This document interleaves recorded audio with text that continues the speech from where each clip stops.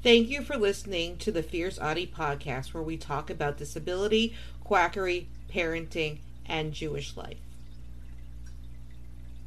It is no secret that my family and I are involved in Boy Scouts of America.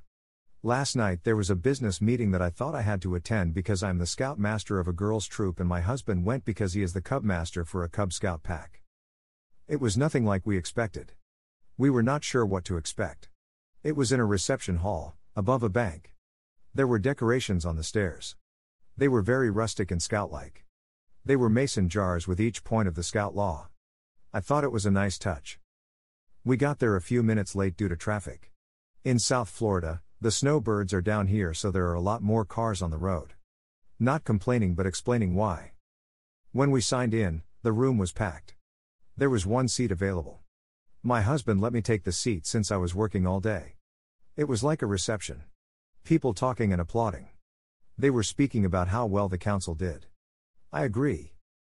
This is when sensory overload started, but I was able to keep it in check.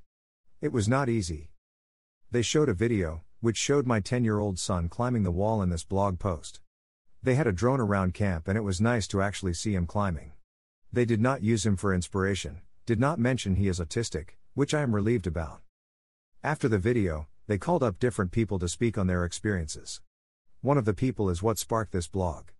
A mother and cubmaster/scoutmaster of a unit, in a different district, just for children with additional needs. She made herself look like a super mom for adopting 2 autistic children. She stated they otherwise would not be in scouting. She paraded her 2 children in front of the large group. They both clearly wanted to speak, but she would not allow them to. She simply spoke for them.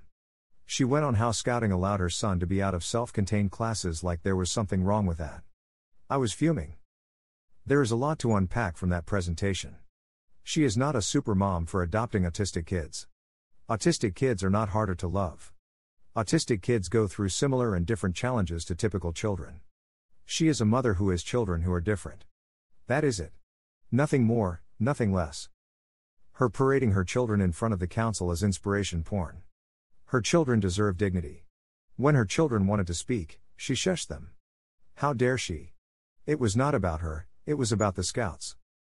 Autistic scouts are in typical units all over the council. A segregation unit did not have to be created. My 9-year-old diabetic autistic son, I differentiate because I have 2 9-year-olds and I do not want to reveal identities, was also non-verbal when he came to me. We worked with him and put him in scouts. I am still the den leader and he does just fine with his typical peers. They did not have to make a separate pack for him. They do have our kids in a separate den due to an ableist father, but that's another story for another day. To make you feel better, the autistic scouts in our pack are closer to rank than the typical ones are. Their fellow scouts teach new scouts how to interact with their autistic peers. That is how it should be. This way everyone is accepting and it's a positive environment for everyone. Segregating scouts is wrong. They are not being inclusive, they are being exclusive. I met this mother at a district committee training. She told me I knew nothing about autistic people. When I mentioned I am autistic, she looked down and walked away. As she walked away, I told her to Google my name and autism. I had the last laugh. I am off my soapbox now. After all the presentations, there was a band playing. I was literally shaking from sensory overload. My husband wanted us to say hi before I left. Our district executive apologized because he did not know what to expect either. It occurred to me, if an autistic adult could not handle it, how could autistic children? Bringing them into this kind of environment and expecting them to be just fine is very wrong. Don't forget to subscribe or follow on Spotify, Apple Podcasts, Facebook, Twitter, YouTube, and Instagram. Keep on speaking your truth and never let your flame burn out. Thank you for listening.